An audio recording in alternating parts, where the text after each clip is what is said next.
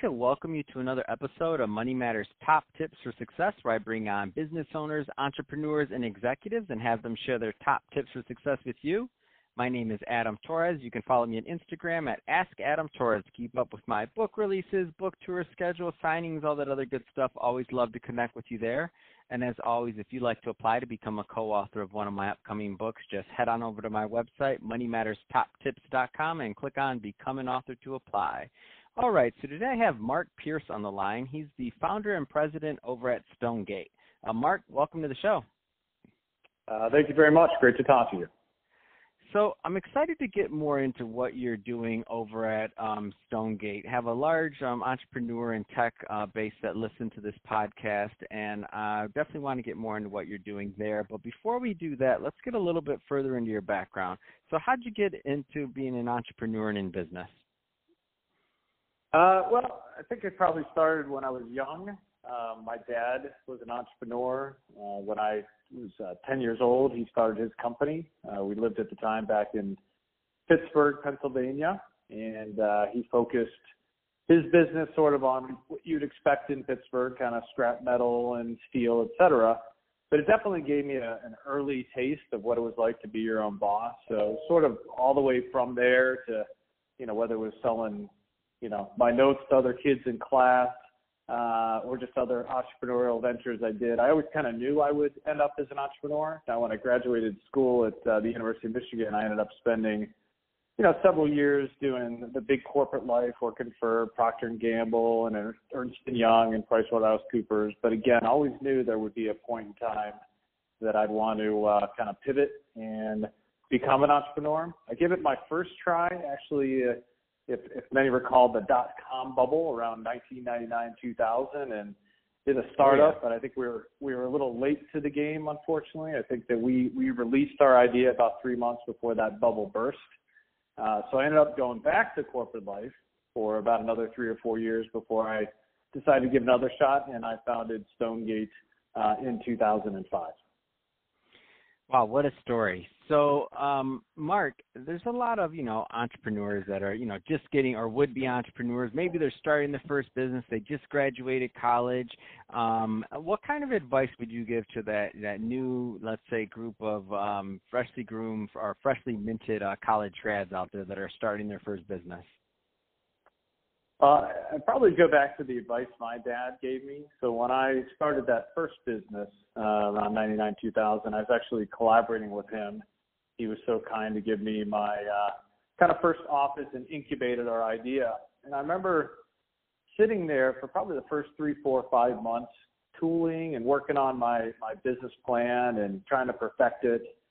And one day he comes walking into my office and says, "Son, what are you doing?" I said, "Well, Dad, I'm trying to perfect my business plan." He goes, "Well, you've been trying to perfect your business plan for 6 months now. Why are you still trying to perfect it?" I said, "Well, I got to get it right before I bring it into the market." And he goes, "Well, you need to stop doing that and get out there and talk to people." And I said, "Well, who should I talk to?" And he said, "I don't care who you talk to, whoever you want to talk to. I just can't talk. I just can't tell you that." Who to talk to. I would just encourage you to go out and talk to whoever it is you can talk to. And so that was very illuminating to me. And I did. I started, talking to customers, talking to suppliers. And I think what I realized is that the answers are not sitting in front of your computer, on the internet, in spreadsheets and PowerPoint. The answers are out there. So probably the biggest piece of advice I would give to anybody is to go out and talk to whoever, whenever, however you can, because the answers exist out there, and don't think that you can create an idea in a vacuum. And even if you do have a good idea, you're going to find, and we found this over the years, that it will morph and mold and change so many different ways that, your best bet is to try and get to those answers as fast as you can. Oh man, I love that advice. And I'm from the Midwest, so that just sounds like good Midwestern advice to me. What are you doing here? Sitting here working on your plan. It's not going to sell itself. Come on, go out and talk to somebody. No, I can exactly picture right. it. That's awesome. Yeah, exactly right. Mark, so let's switch it up a bit. I want to get a little bit more into what you're doing over at as president and founder over at Stonegate. So, what kind of clients you working with, and what kind of problems are you helping them solve? So when I started the company back in '05, we were really a strategy consulting and market research firm, and that's what I did for many years. I'd worked for some of the big consulting houses, but I never really expected to be a lifetime or career consultant. And so really in the last couple of years, we've pivoted, and we now have one really primary offering that we brought to market, something that's really unique called Stamp. And in a nutshell, it's a retention automation platform. So I'm sure you've heard of things like Salesforce automation with companies like Salesforce, and then you had kind of marketing automation come along, and companies such as HubSpot and others. But one of the things we determined is that there was nobody that really owned or even exists. We're really the first player out there in retention automation, and essentially helping companies systematically keep the pulse of their clients so they never get to contract renewals to find out that their clients are pissed off at them and leaving. It's maybe a surprise, but obviously everybody knows it's easier to keep a client than it is to acquire a new one, but yet companies spend 5 to 10 times more on sales and acquisition than they do on retention. And less than 5% of companies systematically reach out to their clients to check their pulse. So we essentially have now devised a product that we've launched into the market 2 years ago, and it's gaining traction very, very rapidly across all sort of industries in a way to systematically keep that pulse of that client, tell you when they're not happy with you, and then prescribe playbooks that tell you what you need to do to keep your accounts. Oh man, I love that, and it's such a basic concept in terms of retention versus lead gen. But the most interesting thing to me is that if I think, and I have nothing to base this on real data-wise, just my empirical evidence of what I see in my personal world is, I figure for every 100 people that reach out to me on LinkedIn that are talking about lead gen or how to do different things, maybe one is a client retention guy, maybe, if that. I might argue more than one out of every 200. I might argue, if that. It's just rare, and what's weird to me though is like what you said, the cost per retaining a client versus new client acquisitions, and depending on the industry, of course, it's going to vary. I mean, the spread is so wide. Why do you think most people don't focus enough attention on this? Because it seems like common sense when you explain it. Yeah, I think people fundamentally look at the wrong metrics. So I'll often hear, for example, our net retention is, or our net retention on income.